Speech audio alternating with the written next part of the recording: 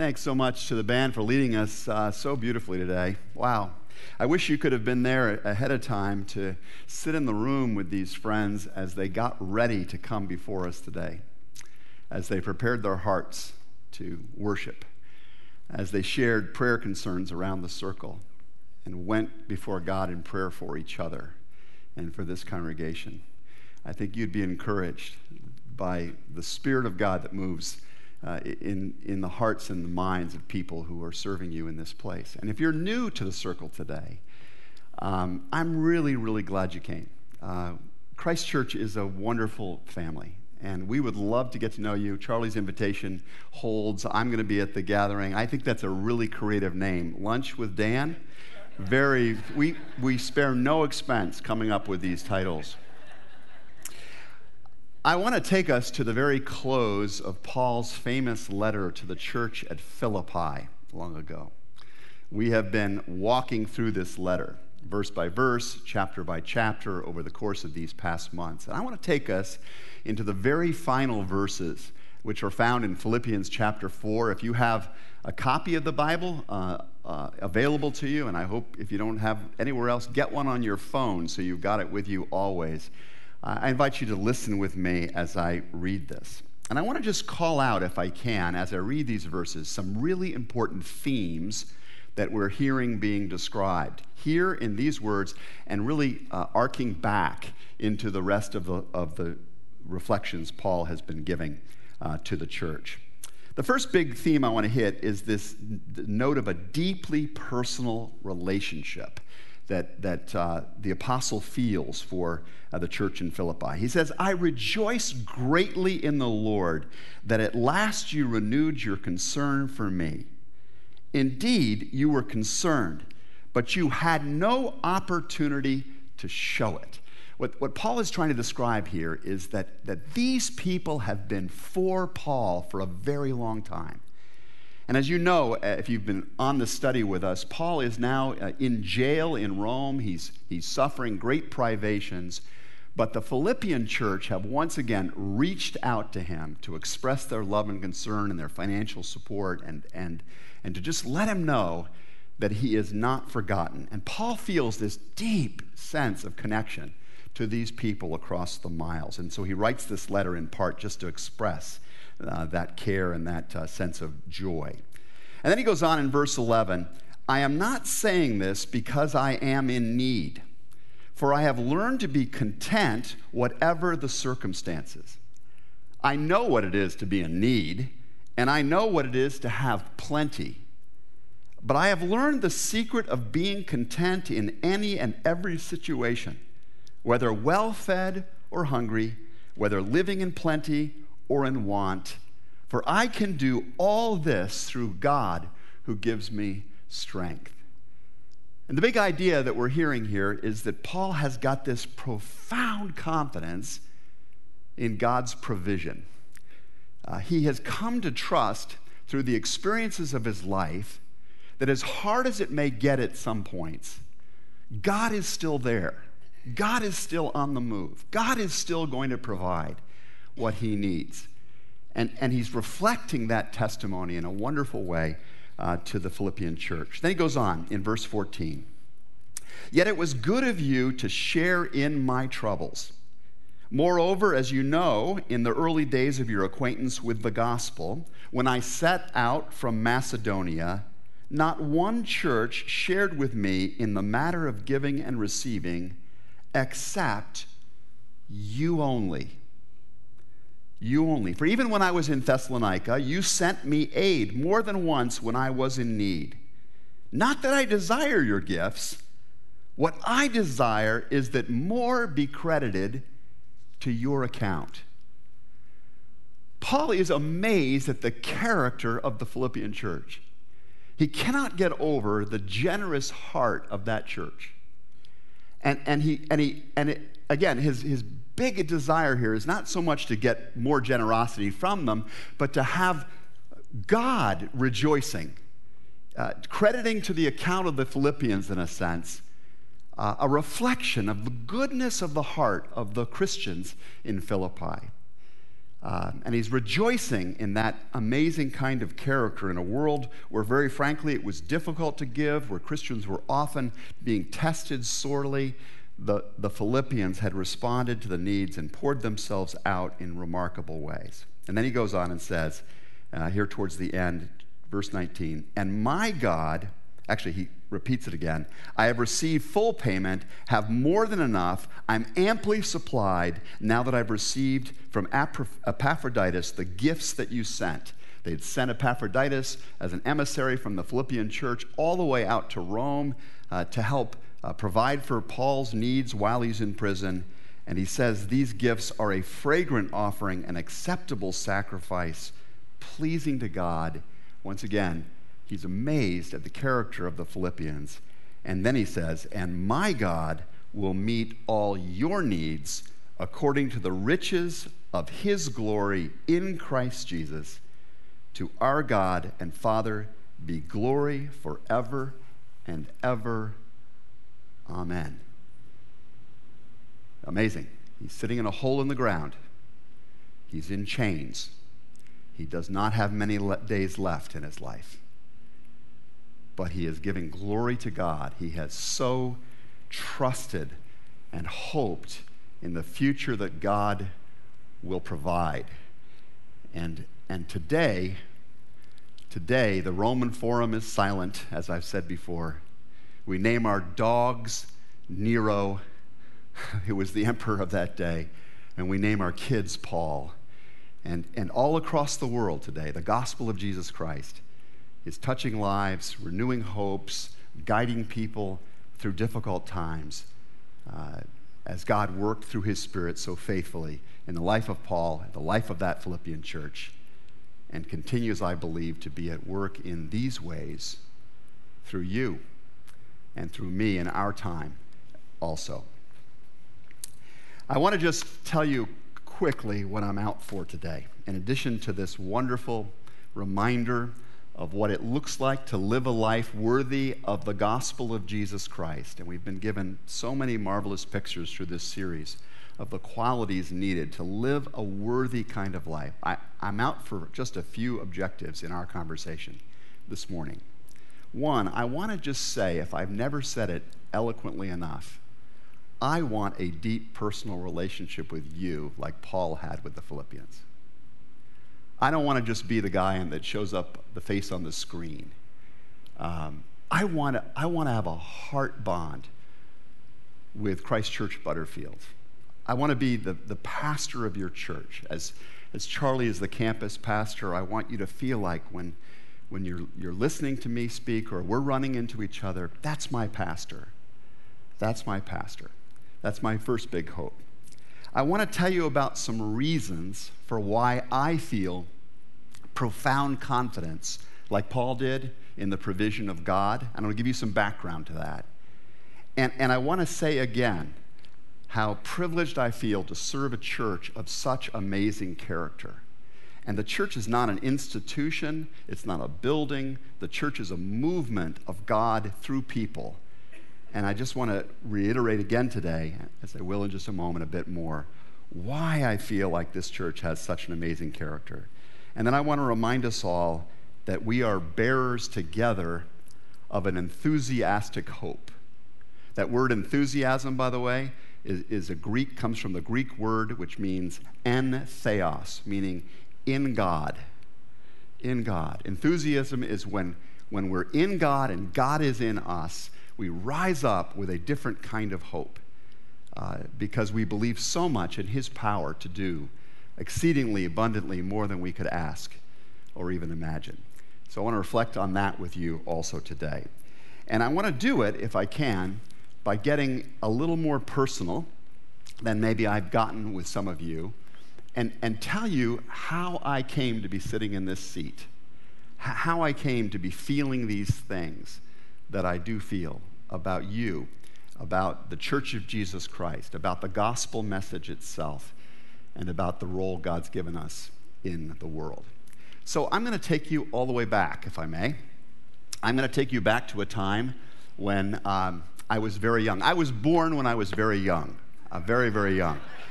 And I grew up in Chappaqua, New York, which is a suburb of Manhattan. You can see the little red star on the map that shows you where it's located in the state. I had a marvelous family. My mom is pictured there in the middle in the central picture. I'm the kid with the handsome glasses and the slick back hair. And you're seeing several of my siblings. I'm the oldest, ultimately, of 6 kids. 5 boys and 1 very tough girl in our family. My dad is pictured in the lower left-hand side there, was a lawyer, and our family was a church-going family. I have memories of going to Vacation Bible School.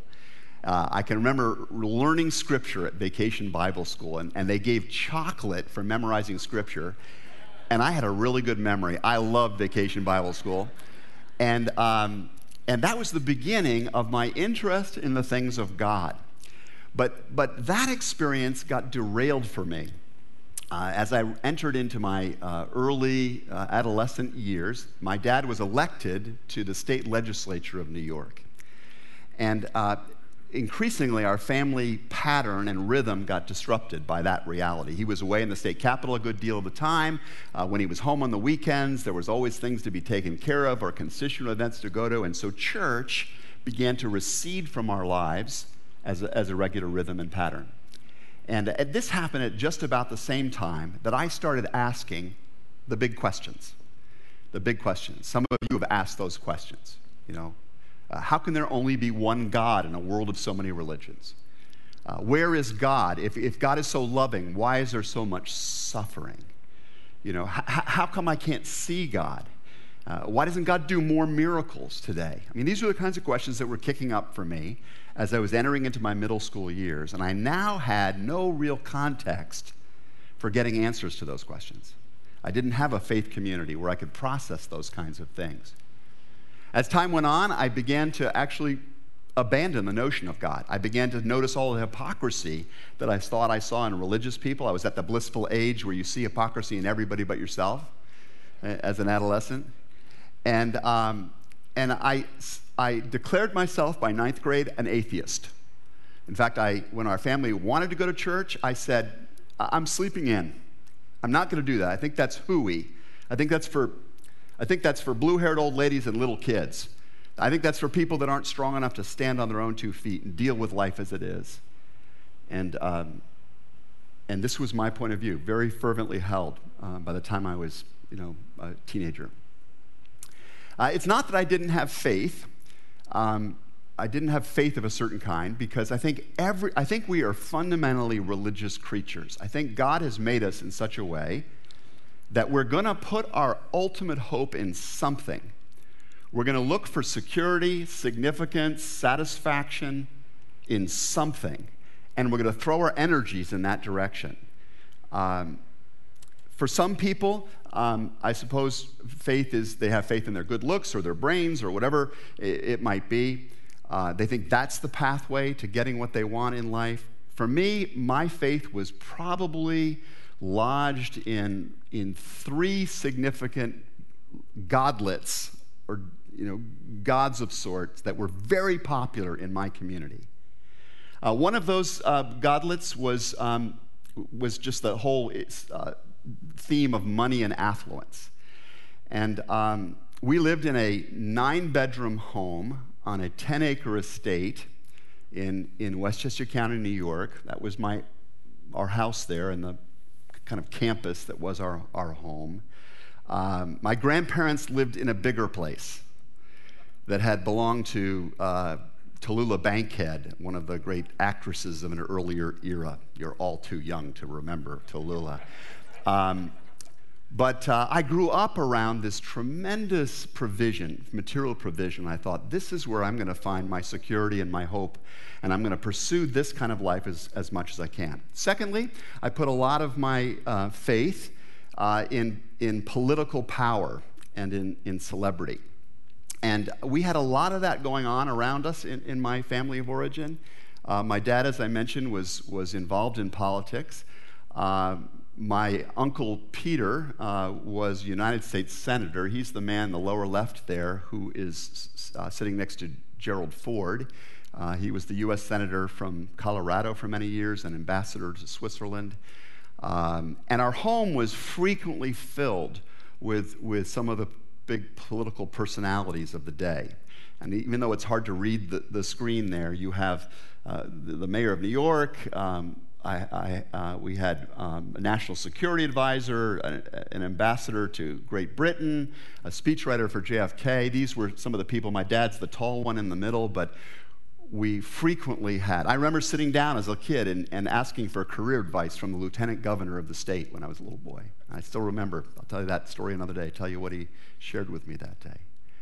My dad was also involved in interesting legal work. He represented sports figures. So he was Jimmy Connors' lawyer, the great tennis player, and he was a lawyer for the Nets basketball team. And I remember meeting, Julius Erving, Dr. J, and we were surrounded by all of these people. And so my eyes were bugged out wide with sort of respect and awe and at what power and celebrity could do. And I thought, boy, that's something I also want to pursue in life. I want to be as powerful as I can and as famous as I can get. Because look at all the influence that comes with that. So alongside of affluence and wealth and power and celebrity, I would say the third big thing I worshiped was the perfect family. And I thought I had one. I had these amazing grandparents. My grandfather's pictured in the shot there. He was the executive vice president of a luxury liner corporation. My grandfather on my mom's side was a Wall Street tycoon. We just did these great vacations. They just introduced us to all these marvelous experiences. And that, I think, was one of our campaign photographs. And I just thought, we're just the perfect kind of Kennedy-esque sort of family. So this is where I put my faith. I don't know where you put your faith. I don't know what you're chasing. I don't know what it is that you regard as your ultimate source of security, significance, or satisfaction. But these were some of the things that I worshiped. And then the storms came. The storm came hard in my life. Jesus, as you may recall, said that there was no possibility of ever building your life someplace where there are no storms. The only question was how good the foundations would be of your life when the storms came. And because I had built my life very much on these gods I was talking about, there was a big crash when the big storms came. And the storms came in a variety of ways, the winds of my life at that particular time. I was a senior in high school. My dad lost a race for the United States Congress. My mom asked him to leave the next day. She would marry his best friend within the year. The beautiful house that we lived in would go up in a fire.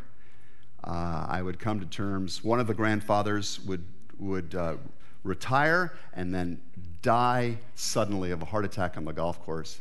He'd worked all of his life, finally takes a break. He's gone. And my other grandfather, underneath the surface of all of the apparent success, is so unhappy that he takes his own life. And so for me, as a kid of 17 years old at this point, 18,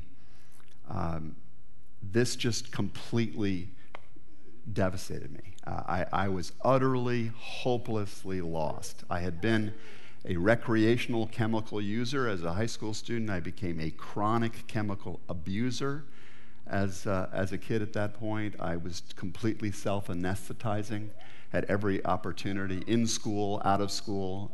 Thank goodness I'd already gotten into a college by the spring of my senior year, or that would have been over.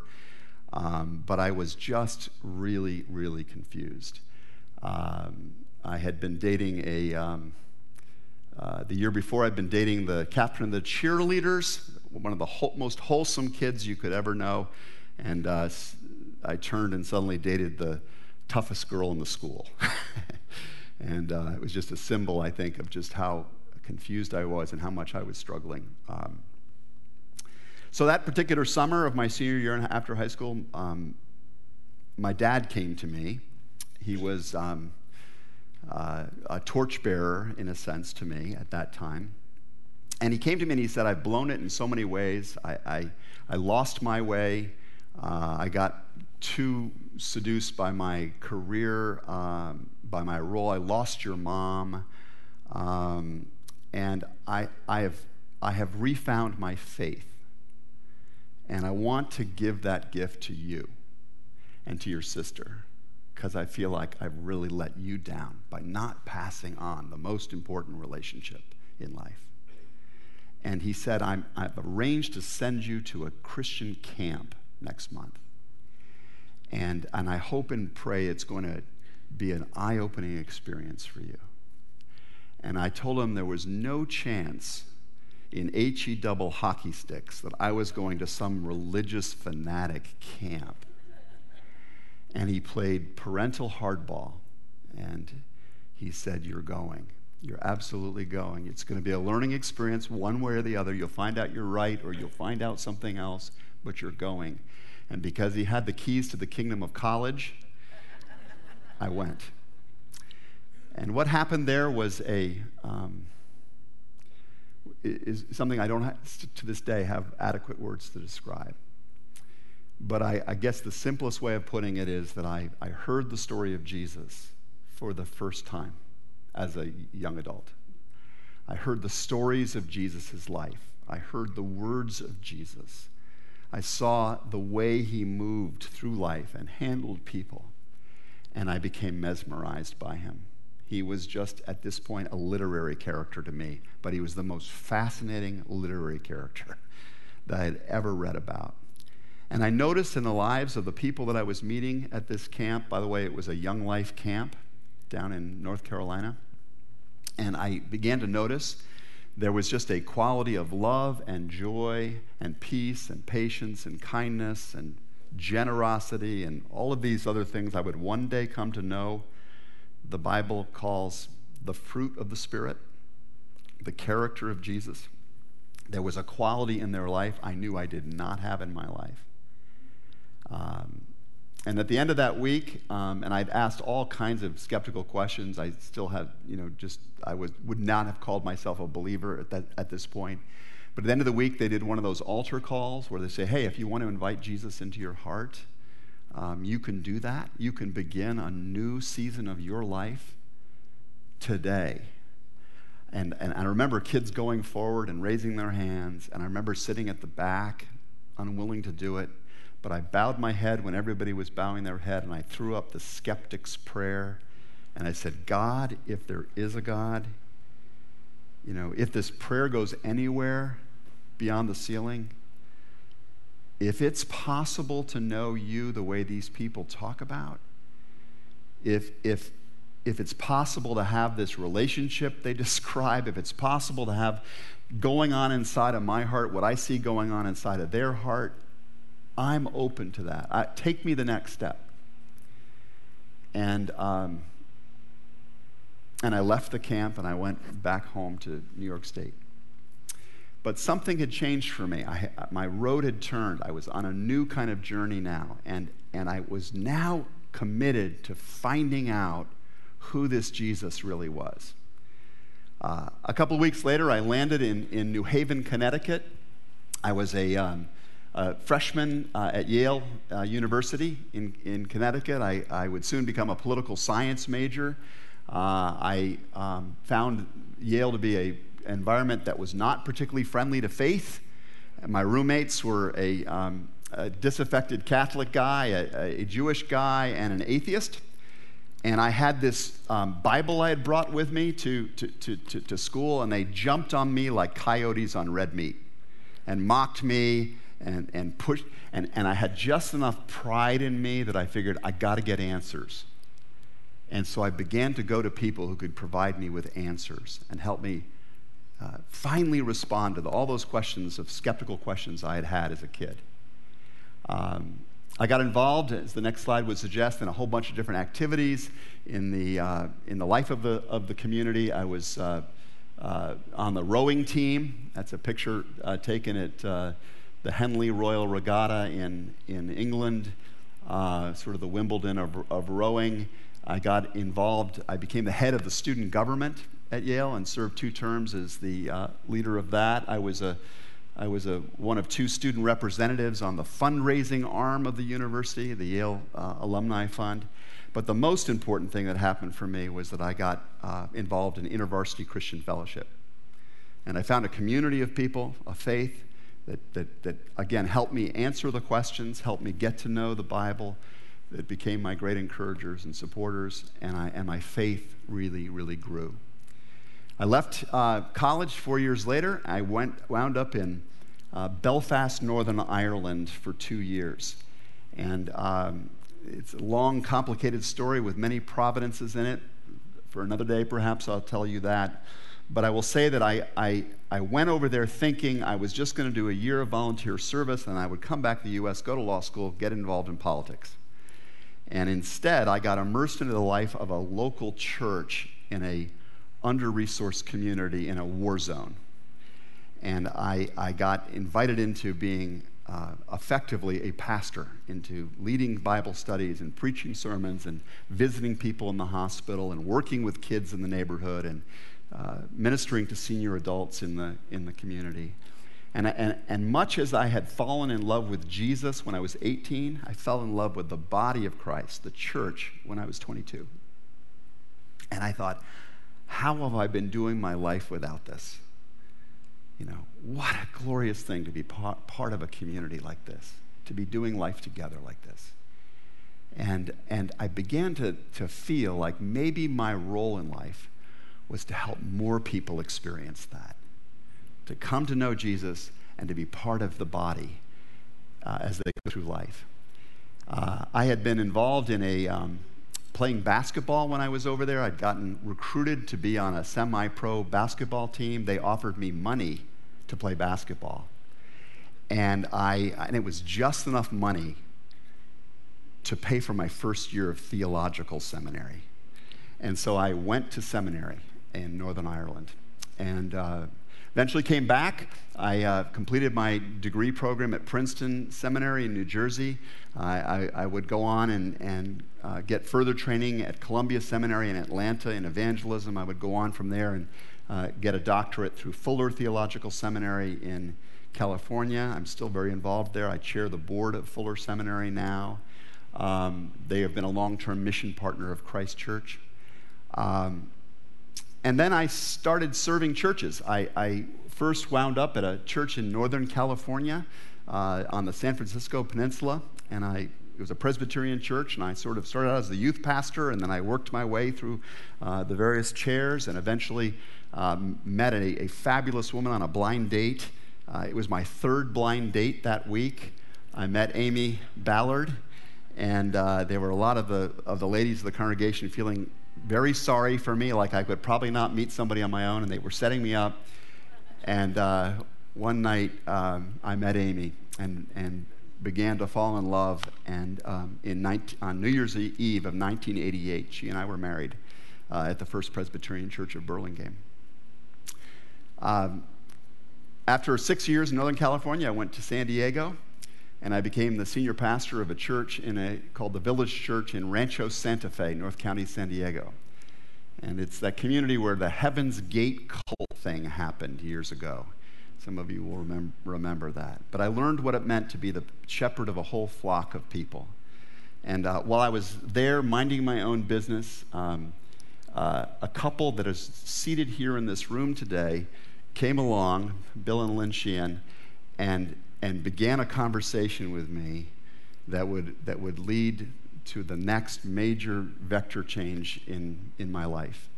And in the fall of 1996, my wife Amy and I came out to visit Christ Church, began to go deep into a conversation about coming here, and at the end of September of that year, the congregation voted to invite us to come and to join our lives with the people of Christ Church here in DuPage County. That has been an amazing experience. I followed the handsome gentleman in blue you see in the photograph. That is me, by the way, in that picture. So I always warn Charlie, enjoy the hair while you have it, buddy, because it could change. It has been for me and for Amy just an incredible honor to serve in this church for so long. What we loved about this church was its amazing character. The thing that touched us most deeply about Christ Church was its heart for the world. And if you've never visited the Oak Brook campus, and you don't need to because you're at the right campus just by being here, but I will tell you that there's a cornerstone to the sanctuary there, emblazoned with the words, the call of Jesus to go into all the world.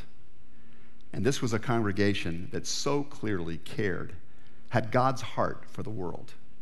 And coming from a resort community in San Diego, I thought, that's a bigger vision.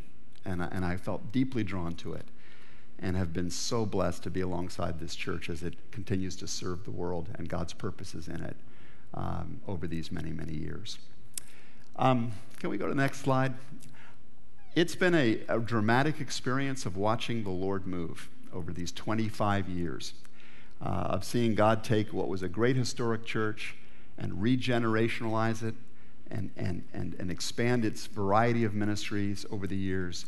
And maybe one of the greatest privileges has been to be around to watch this Christ Church Butterfield come into being. We've had a couple of names here, as some of you know, but the great steady has been the presence of Jesus in the life of this community and the way he moves through us towards others. And I'm hoping there'll be many more years for me to walk alongside this congregation. What I want to say in closing today is that I really hope and pray, as I've suggested in this last slide, that you and I will build an even stronger relationship with each other. I know some of you're meeting me for the first time today. I hope I'm not scaring you away. If I have scared you away, come back. Charlie's wonderful.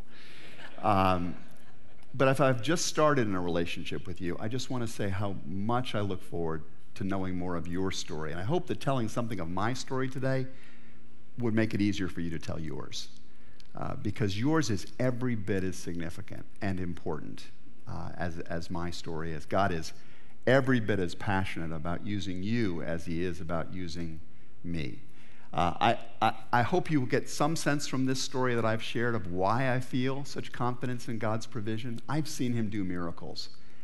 I've seen him move in my marriage, in my kids' lives, in the lives of my friends. I've seen him do wonders in the life of the church.